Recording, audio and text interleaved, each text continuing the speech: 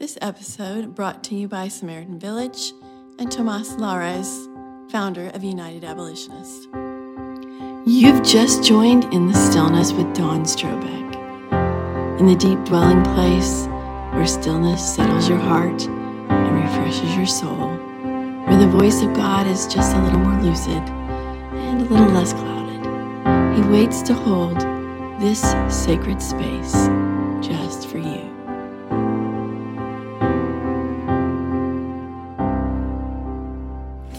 So glad that you could join In the Stillness with Dawn Strobeck today. We're talking about how brokenness deepens our experience of God. I'm going to begin with Psalm 34:18. The Lord is close to the brokenhearted. He rescues those whose spirits are crushed. And in Matthew 5:3 it says, God blesses those who are poor and realize their need for him, for the kingdom of heaven is theirs. One very early morning, not too long ago, I was rolling my eyes for the billionth time during my personal training session at the YMCA. My trainer, Sam, said to me, the pain is fleshing out the weakness in your muscles.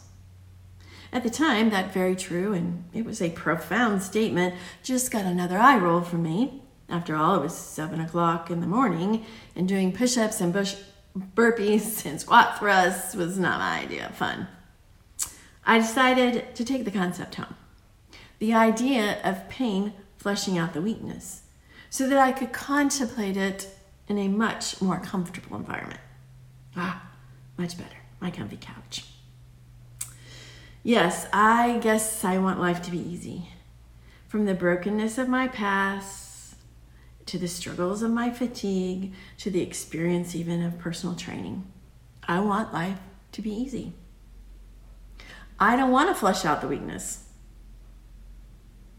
I don't want to have to face fear or change or disappointment, hurt, pain, or anything else that might flesh out the weakness. I want to be all better without having to do anything different. But that is not how God has devised the plan back to him. It will be our pain. It will be our loneliness, our weakness, our need, the places we struggle that sends us back to him to be healed. Sometimes we need adversity to bring us deeper. At times we need pain to flush out our need for the Savior. Maybe this day your loneliness will cause you to lean on the Savior and say, I need you. Maybe it's the 3 a.m. feeding that has you sleep deprived that will make you think, I cannot endure this, Lord, without you. Or perhaps it's the deep anguish of losing a parent, a child, a friend, much too early, that will have you crying out, I can't go through this without you, Lord. I'm not saying that we should go out and create pain so that we can experience God. There's enough of that if we just look inside ourselves.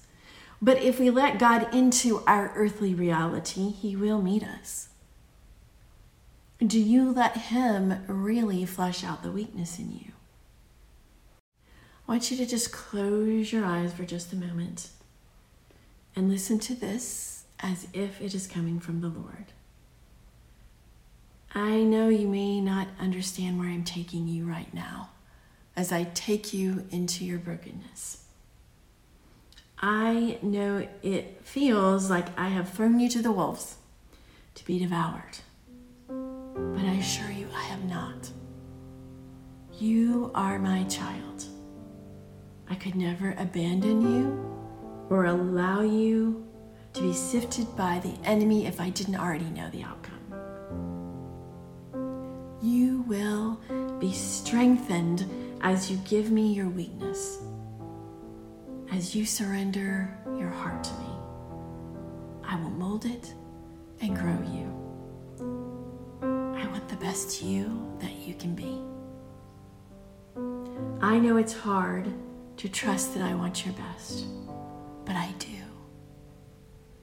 You are my beloved.